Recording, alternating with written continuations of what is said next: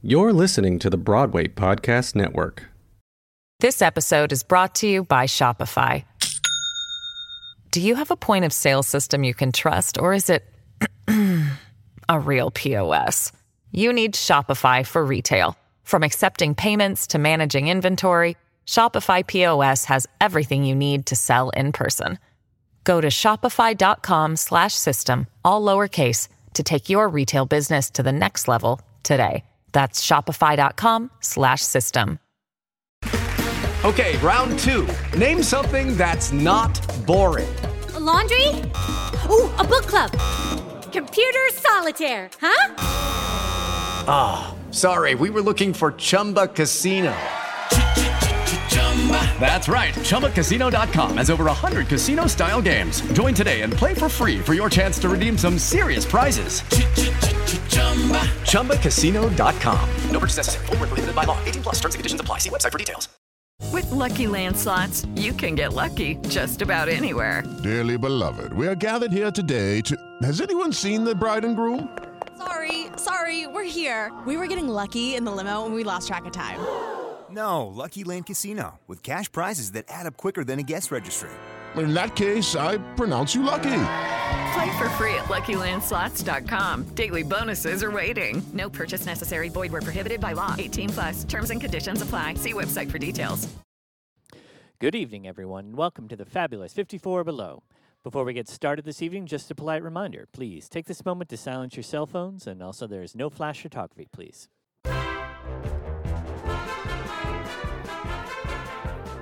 Welcome to the 54 Below podcast. I'm Megan Prickett, the club's assistant programming director. Our guest today is 15-year-old podcaster, blogger, producer, and Broadway superfan. He is the host of the popular podcast Backstage Babble, where he interviews Broadway favorites about their prolific careers. Charles Kirsch, welcome to the podcast. Thank you so much for having me. Great to meet you, Megan. Of course. We are going to have so much fun today. Thank you for joining us. I just want to start from the very beginning. It's a very good place to start, as you and I both know. You started Backstage Babble several years ago. How old were you when this began? Yes, I was 12 years old when this began, just about to turn 13, to quote another musical. During the pandemic, I think it would have been about July or August of 2020 when I first had the idea. I'd been listening to Broadway podcasts for a long time before that, especially one called Behind the Curtain, which is hosted by Rob Schneider, who's a 54 Below producer as well. So it was podcasts like that that inspired me to sort of believe that I could start my own and that it would be fun to start my own. And during the pandemic seemed like the right time to do it because everyone would have more time to talk and all that. So it was a very lucky kind of perfect storm there.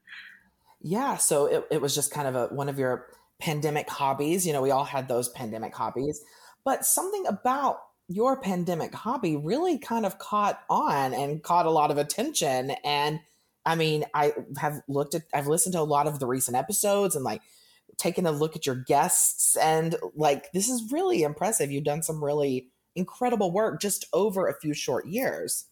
Thank you. Yes, I felt very lucky to be able to talk to the people that I've talked to and that it's able to keep going as it is. Yeah, no, of course. I'm just so curious. You know, you had this idea for this podcast. You started when you were 12 years old. What was it like going through the asks, you know, asking these creatives in our industry if they would do the podcast when they heard that you were a 12-year-old? You know, I'm sure there were a lot of opinions on, this 12-year-old kid's asking me to do a podcast. Like, but now look at, you know, where you started, where you are now. Like, tell me a little bit about the initial reaction from some of these people. I'm so curious to know. Yes, it's definitely been a process of sort of growth in that way. And so with starting out and finding guests and all that, my first guest was actually my grandfather, who doesn't have a lot of theater sort of connection, but he worked on like the 42nd Street redevelopment project. And he has a few things like that made it interesting. And then the other reason I was able to start is pre-pandemic, when I was in, I think, third or fourth grade, I had written a book report for school on a book by Peter Felicia, who's a theater author. And I had managed to get it to him through email and had ended up meeting him in person and sort of becoming friends with him. And he had introduced me already to a few of his friends who were either other historians or actors. And so it was through him and through that I sort of had the first basis for starting this podcast and finding people to talk to. And then the other thing was I have a family friend named Beowulf Borit, who's a Broadway set designer who won Tony and all that. And he connected me with one of my first big guests, which was Joel Grey. It was, I think, episode number 10, where I got to interview Joel Grey through him. And once I was able to have that guest and say that I had interviewed Joel Grey on my podcast, it was much easier to kind of establish credibility with asking other people. And the process of finding it's honestly kind of different every time. Sometimes it comes through Peter or Beowulf or just someone who I've interviewed saying, I have a friend that I think you might want to interview. Sometimes I'll outright ask someone if I know they know someone who I would want to talk to. And now at this stage, I've sort of gotten to go through agents and publicists and managers who before it was kind of harder to get to them because they, like you said, a 12 or 13-year-old, they don't really know if that's going to be something they want to put their client in. But now that it's been 150 something episodes, it's been easier to get them to agree. And that's been a big source of guests as well. That's incredible. It's really, inspiring. I was a young theater kid, just like yourself. And I'm thinking back to that time in my life and thinking, there's no way I could have put together a podcast and had all this inspiration to ask all these people. Like it's kind of inspiring as someone who's been listening to several episodes here recently and really kind of getting a feel of what it is you do and how you're able to connect to these guests is inspiring. It's really, so congratulations on the success of that. That's really wonderful. Thank you. I'm really interested to know a little bit about your theater background. You spoke about how your first guest was your grandfather and how he does have, experience in the theater. And so if you come from sort of this like theater loving family, I'm interested to know where that began for you. Like what was your first Broadway show, your introduction to Broadway? Where did that begin in your life? Yes. Yeah. Well, I'm very lucky to have a family who does love theater and all forms of entertainment. They're not really involved, which I think is kind of lucky in its own way, because I think that would add some pressure if they were involved in theater. But they've been very supportive and introduced me to theater basically in the first place. The first Broadway show I ever actually saw was Annie, the revival of Annie. But it wasn't till I saw the revival of On the Town, which was like 2 or 3 years later, that I really, really got interested. That was the thing that sort of captured my attention and was very magical for me to see. And learning especially that show came from the 1940s and what is called kind of the golden age of Broadway, it inspired me to learn more about that older era of shows and performers. And that's definitely been part of the guiding basis for the podcast and who I interview. Yeah, no, that production of On the Town was spectacular. I was lucky enough to see it. It was really kind of life-changing, especially for any lover of that golden age of musical theater, because those are some of my favorite shows. And seeing it done with that massive orchestra and that huge cast and the sets, that was a really, really special production. Yes, it was incredible. And I've been lucky to interview a few people who have worked on it since then. I talked to Josh Bergasse, who did the choreography, and Michael Rupert, who was in it. And oh, wonderful. Yeah, and it was very exciting for me to meet both of them since they've been my heroes from being part of this production. Did you share with them that it was the show that really like got you hooked to this business? Yes, I did. And I know they were glad to hear it and it made sense to them because it was such a great revival. Oh, yeah. It's funny that your first actual Broadway show was Annie, though, because I feel like Annie is sort of the gateway drug to all theater kids. It's either Annie or Cats. One or the other kind of draws you in from the very beginning, and then you're like you're hooked. You're stuck forever in this with this love of showbiz. So that's absolutely. Awesome. Annie is actually, I have a lot of kind of connections to Annie because it was the first Broadway show I ever saw. I've done, I think, two productions of it at a summer camp and at the Y, where I do some local theater, once as Daddy Warbucks once as Franklin D. Roosevelt. So both of those were fun. And then more recently, I actually wrote a chapter in this book called 50 Key Stage Musicals that was about Annie, and I got to kind of dive deeper into researching the show. So Annie sort of weaves, I think, throughout my life in a lot of ways. That is very interesting. It's such a perfect musical, really.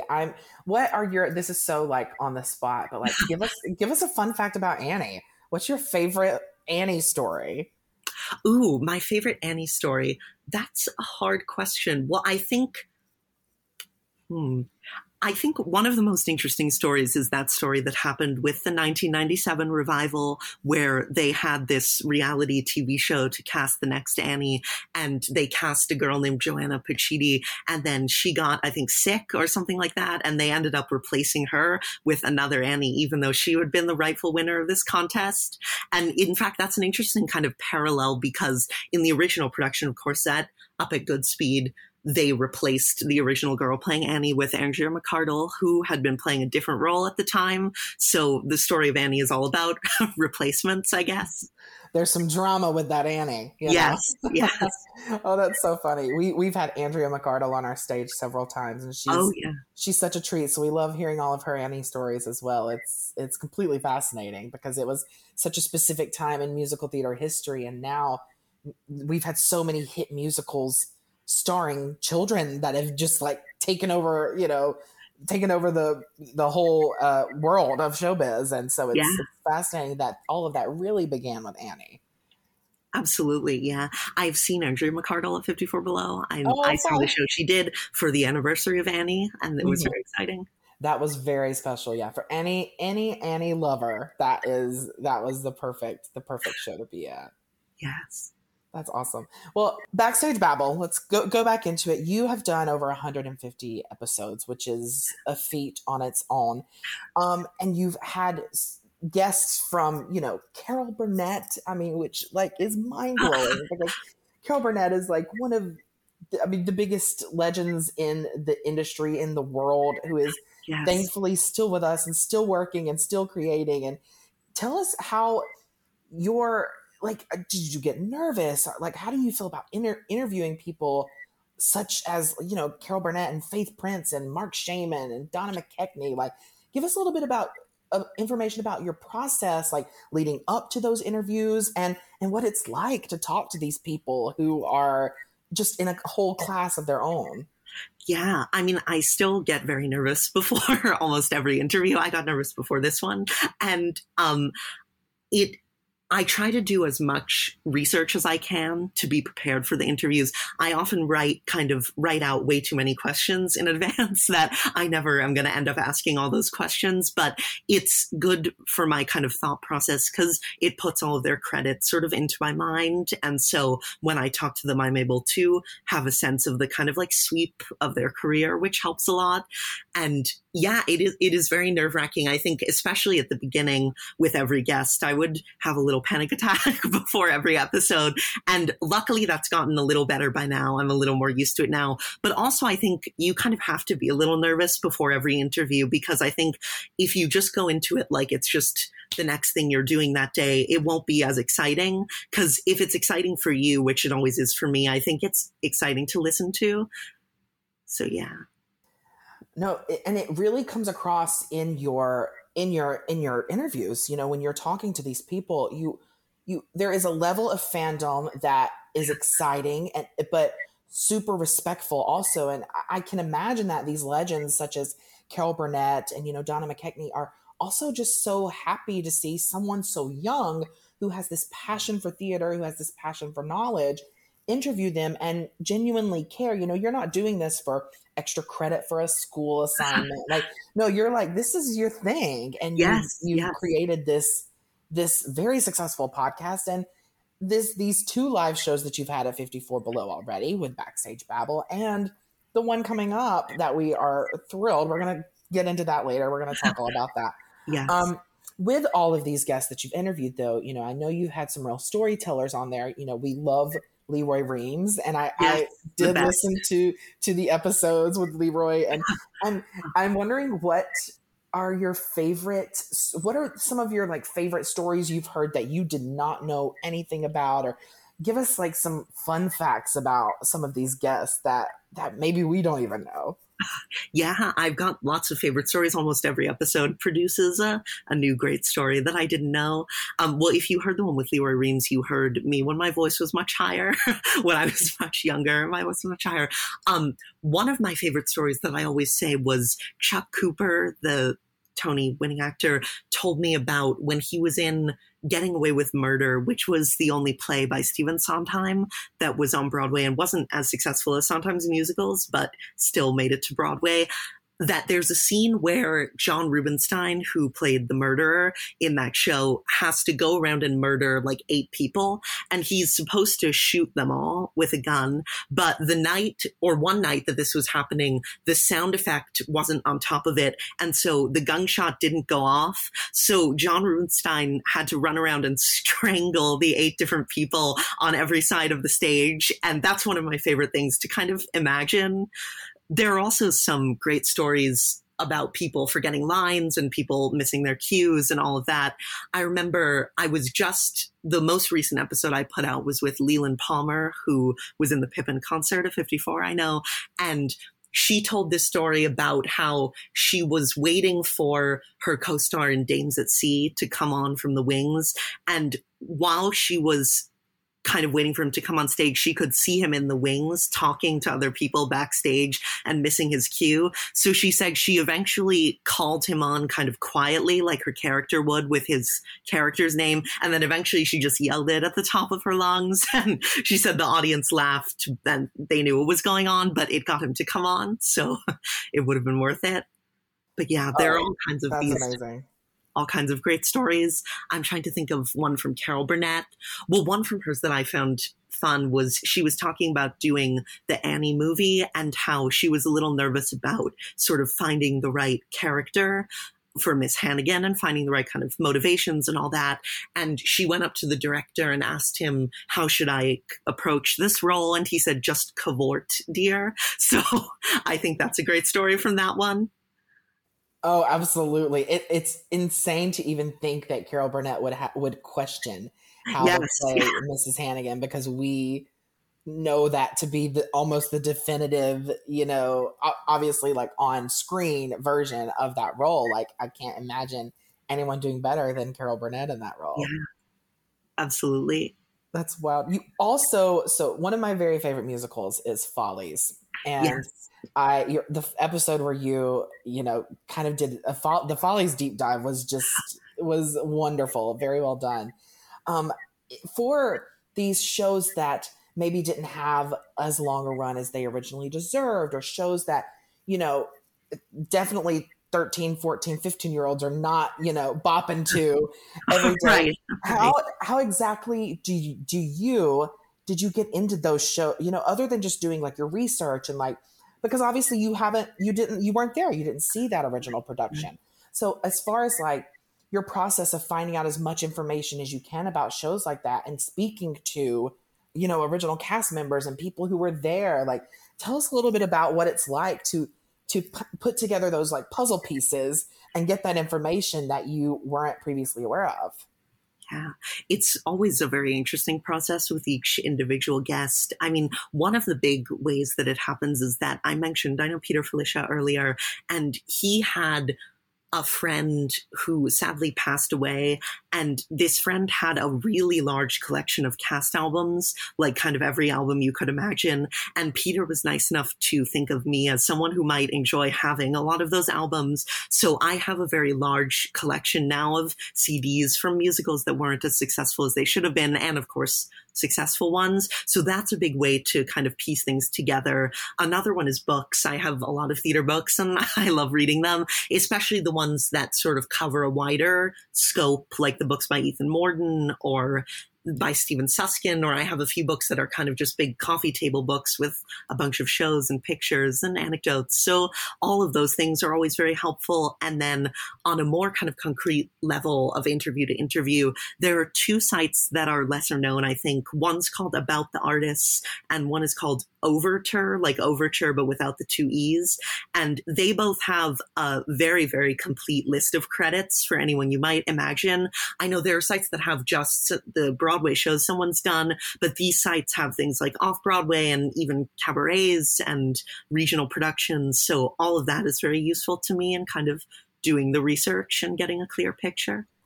Well, you're educating me, because I did not know about either of those websites, and I'm going to make sure I look them up right now, because that's, that database of information is so important for all of us in this industry, especially for, the younger people who are just starting out in showbiz or starting their careers. It's also up to us to kind of preserve the history of the industry. And that's something that, is so important to me and so many of the people who I work with at 54 Below. And seeing that it's also something that's so important with you is really, it makes me happy. It makes me excited for the future, because we have to know the history in order to move forward into the future. Yeah. And I always love meeting any other young person who's interested in that history. Yes, me too. And it is a shame that those two websites don't get more kind of attention, because I do think they're really great resources. Absolutely. Well, and you're spreading the word. Now I know, and I'm going to spread the word. And that's how these things happen. That's awesome. So thank you for that. Yes. I'm definitely going to dive in and do some research. All right. I think this is the perfect time for a little break. We're going to be right back with Charles Kirsch right after a few quick messages. This episode is brought to you by Shopify. Do you have a point of sale system you can trust, or is it a real POS? You need Shopify for retail. From accepting payments to managing inventory, Shopify POS has everything you need to sell in person.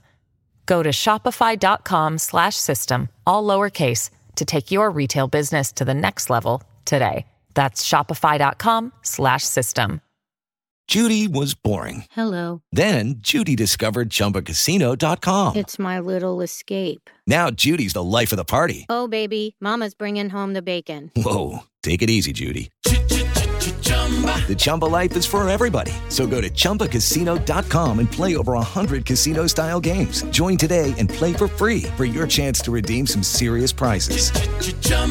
ChumbaCasino.com. No purchase necessary. Void where prohibited by law. 18+ terms and conditions apply. See website for details. It's time for today's Lucky Land horoscope with Victoria Cash. Life's gotten mundane, so shake up the daily routine and be adventurous with a trip to Lucky Land. You know what they say. Your chance to win starts with a spin.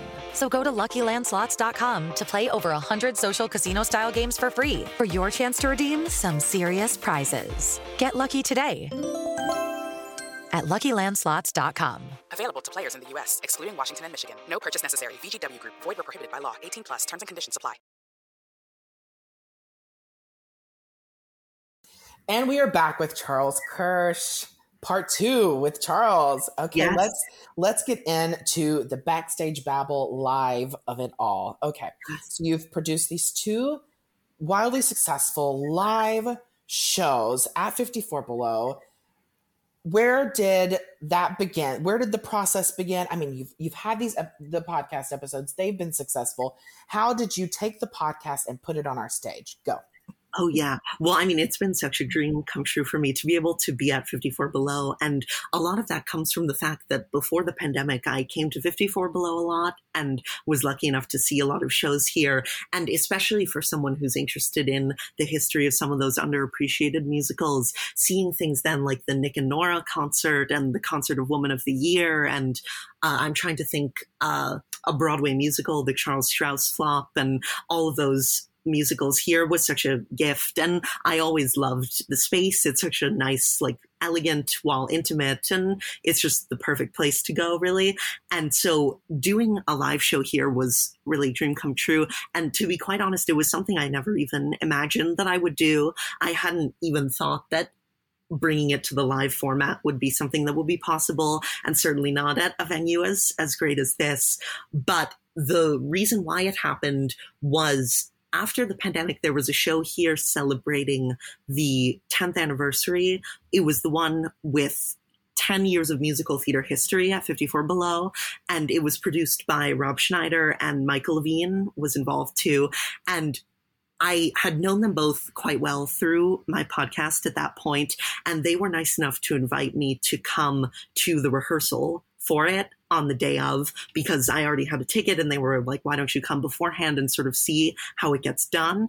And it was a lot of people that I interviewed in the concert, so I got a chance to meet them in person too.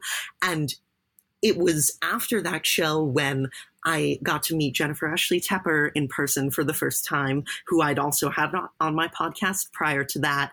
And she was the one who just made a kind of offhand comment. And she was like, it would be great if you were to do a show here at some point.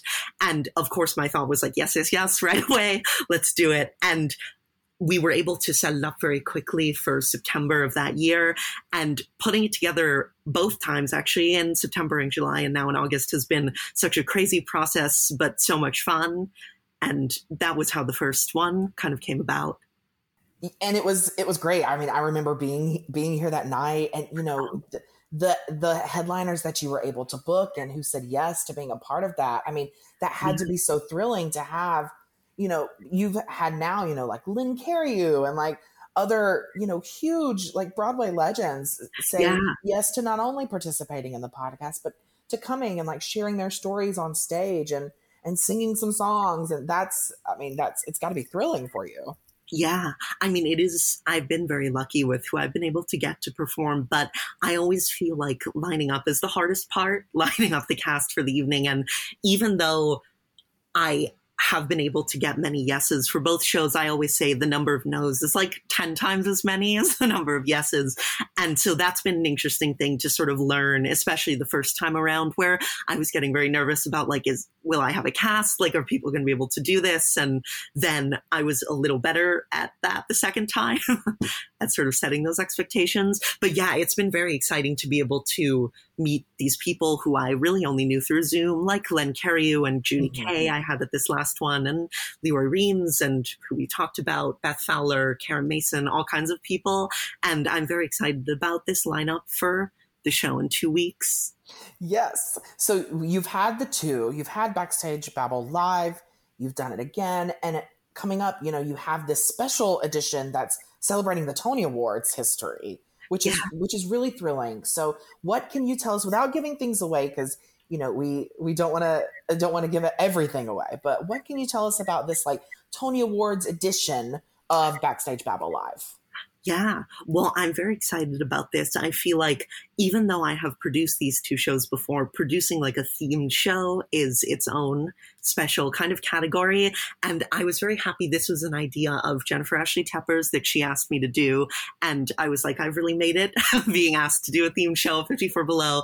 And what it was originally planned for, the sort of backstory of it was planned for the night that the Tonys were going to happen. If they didn't happen, this was like in May when we thought the strike was going to shut everything down and there wasn't going to be a Tonys. And this was going to be a celebration of the awards on that night as sort of in place of the awards. And then, of course, the Tonys luckily were back on, and we were able to move the show to this date in August. So I'm very much looking forward to it.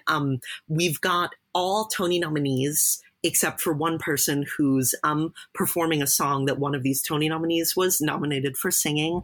And then we've got a video appearance by Daisy Egan, who's a Tony winner. And the lineup is great. It's Austin Pendleton and Penny Fuller, Leroy Reams, Anita Gillette, John Andrew Morrison from A Strange Loop, and a lot of others. And everyone's going to be essentially recreating a song from and telling a story about the show for which they were Tony nominated. So I haven't fully put together the sort of set list yet, so I don't know all the songs that people are going to be singing, but I know Leroy Reams will be doing something from 42nd Street, and Penny Fuller will be singing from Applause, and Martin Vidnovic is singing from Brigadoon, and it will be a great night. Yeah, no, absolutely. I've been lucky enough to see, Leroy Reams just did a solo show, and I was lucky enough to see that. But, Anita Gillette and Penny Fuller and all these, these greats that are, luckily still here, it's still performing, but also were part of that golden age, even the last few years of that golden age. Applause is another one of my favorite shows. And every time Penny Fuller's here, every time she sings, from Applause. I'm just losing my mind because I'm like, No, me too. How lucky are we? How cool is this that she's on our stage singing these songs that I couldn't have dreamt I would ever hear Penny Fuller sing from Applause, you know, and it's like, it's mind blowing to me.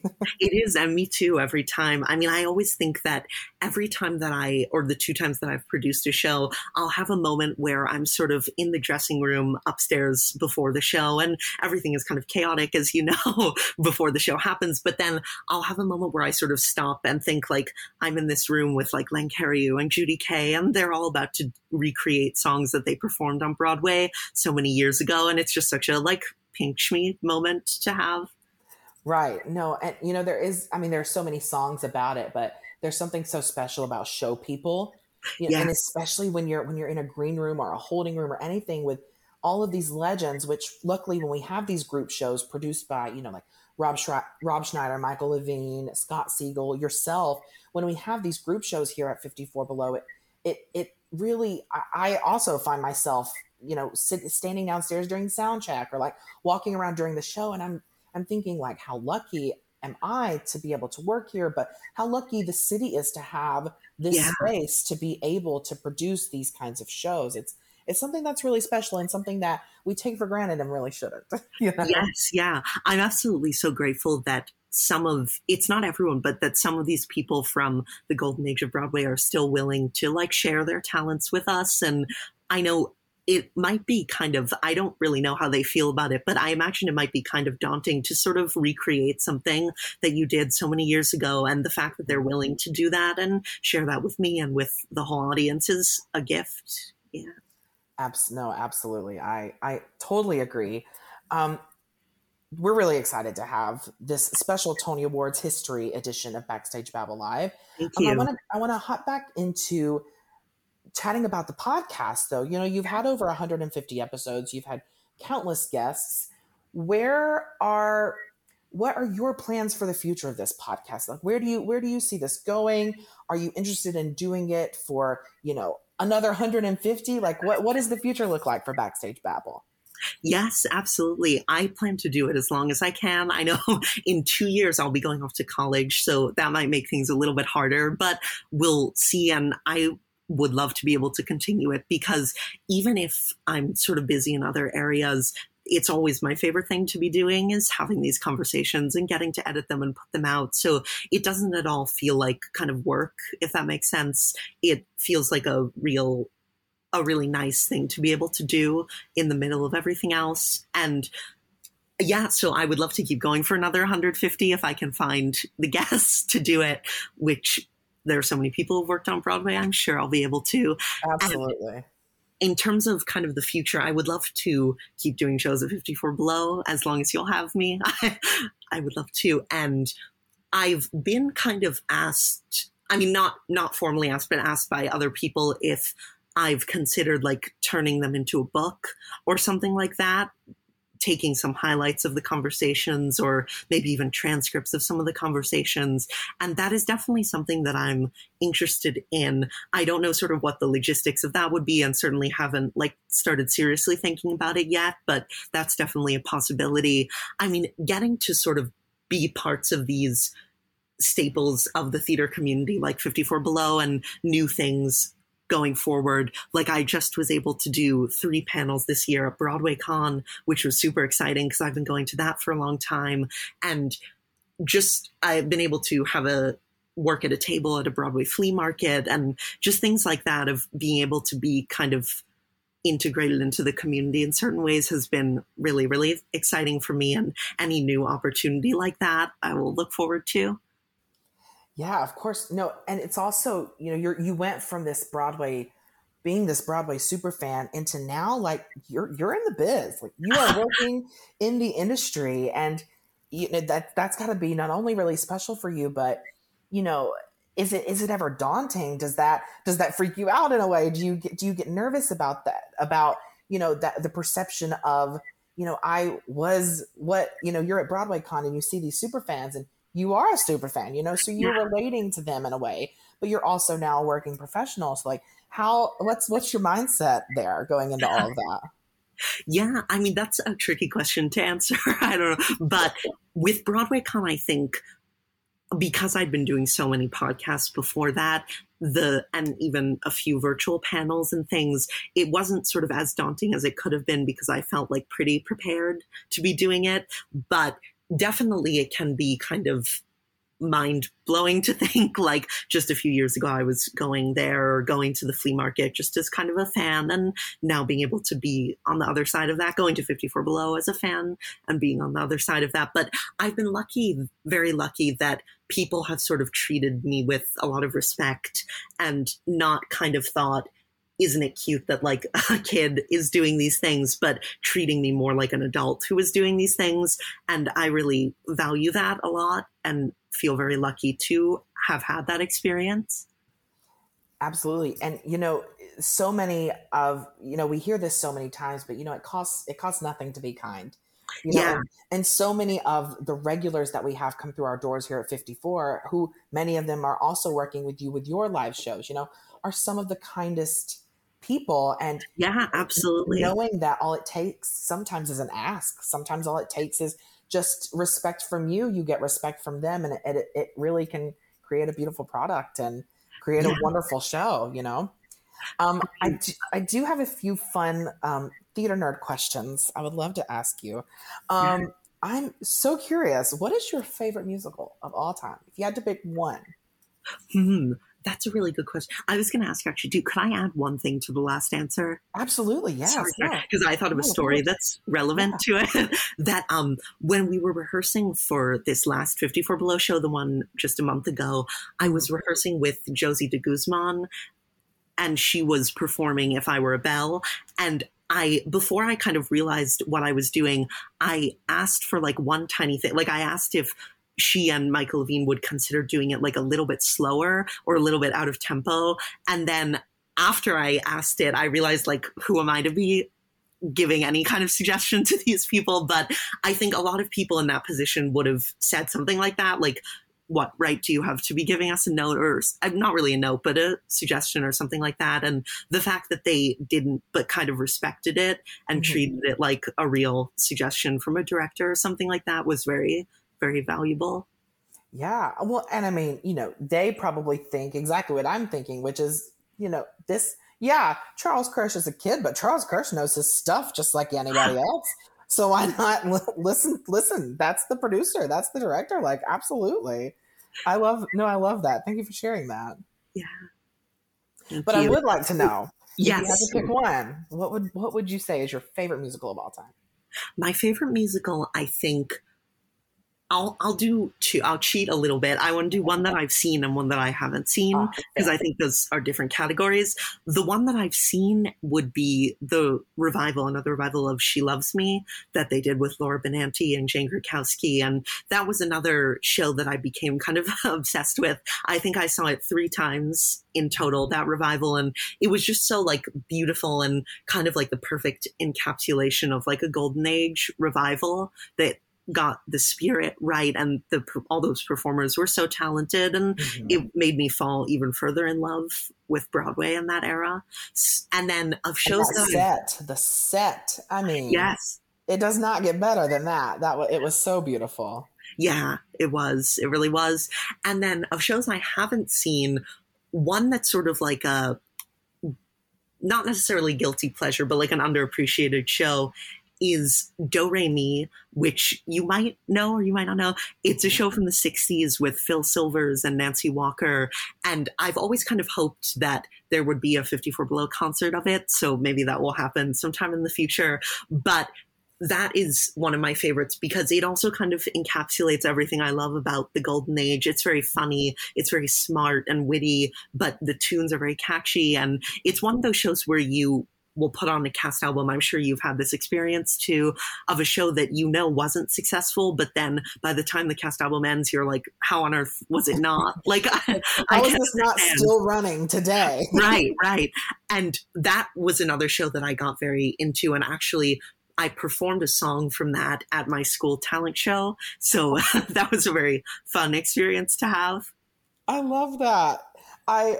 If you could maybe if there was any show, if you could pick any show to revive, a big, lush, budget is not an option revival, would Do Re Mi be the one?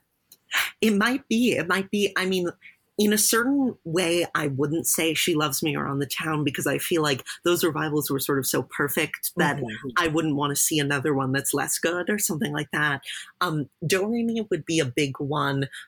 I know I came in, there are a few shows that happened sort of right in the like early to mid 2000s that was like right before I was born or right before I started seeing theater that frustrate me, because it's like now there's not going to be another revival for another like 20 years, like things like Follies or Gypsy, but especially Follies. I would just love to see a full big production of.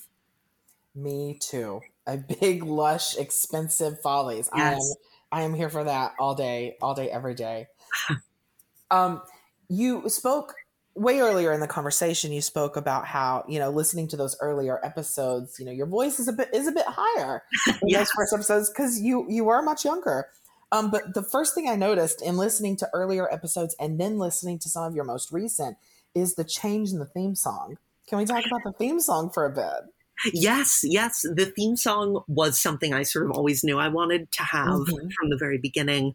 And at the very beginning, it was just me kind of plunking out these notes on the piano and writing those lyrics. And then I was lucky enough to find, I have really no skills when it comes to like music production or anything like that. So I was very lucky to find a guy named Tom Judson who does shows at 54 Below. I know he's Charles Bush's accompanist, and he also has many other talents. He's very good at graphic design. He created the logo for my podcast. Wow.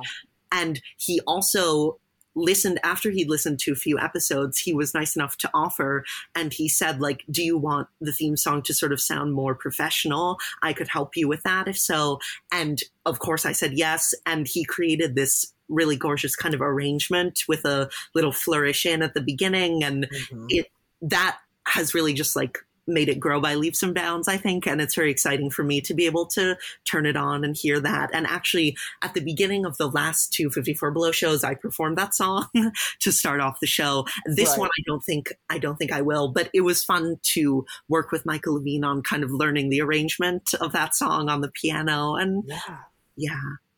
So as far as your performance skills, do you are you looking to kind of hone that craft moving forward? Are you thinking of maybe going to school for that? What's going on there? Yeah.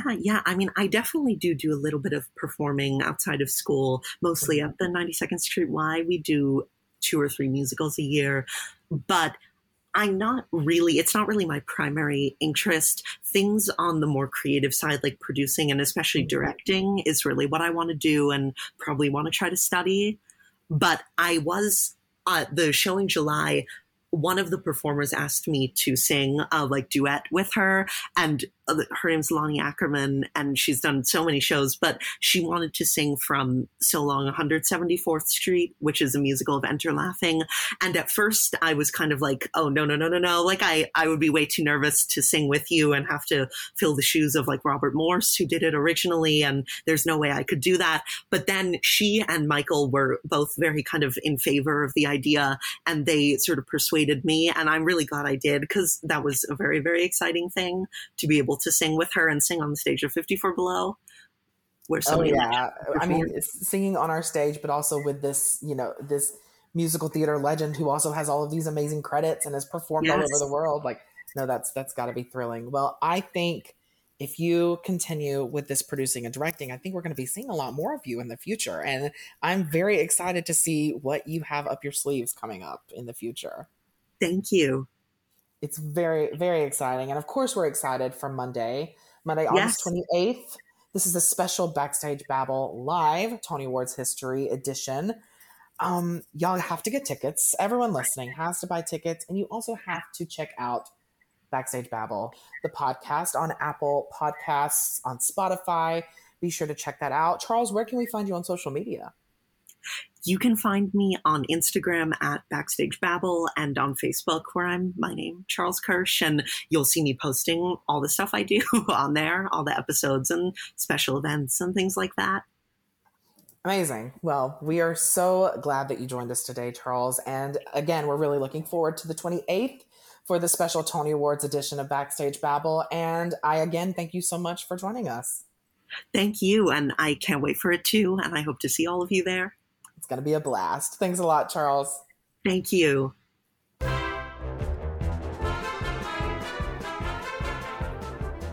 You've been listening to the 54 Below podcast, part of the Broadway Podcast Network. To find out more about our upcoming shows, visit us at 54below.org.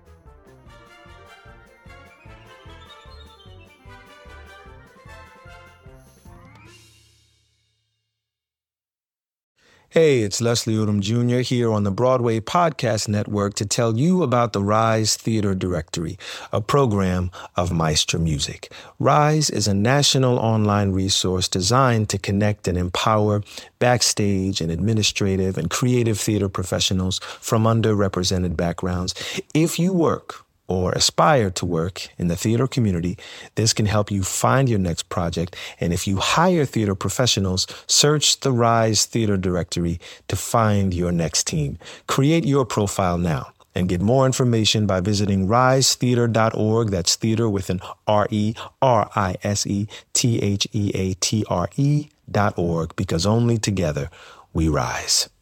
Hello, it is Ryan, and I was on a flight the other day playing one of my favorite social spin slot games on ChumbaCasino.com. I looked over at the person sitting next to me, and you know what they were doing? They were also playing Chumba Casino. Coincidence? I think not. Everybody's loving having fun with it. Chumba Casino is home to hundreds of casino-style games that you can play for free anytime, anywhere, even at 30,000 feet. So sign up now at ChumbaCasino.com to claim your free welcome bonus. That's ChumbaCasino.com and live the Chumba life. No purchase necessary. VGW. Void where prohibited by law. See terms and conditions. 18+. It's time for today's Lucky Land horoscope with Victoria Cash. Life's gotten mundane, so shake up the daily routine and be adventurous with a trip to Lucky Land. You know what they say. Your chance to win starts with a spin. So go to LuckyLandSlots.com to play over 100 social casino-style games for free for your chance to redeem some serious prizes. Get lucky today at LuckyLandSlots.com. Available to players in the U.S., excluding Washington and Michigan. No purchase necessary. VGW Group. Void where prohibited by law. 18+. Terms and conditions apply.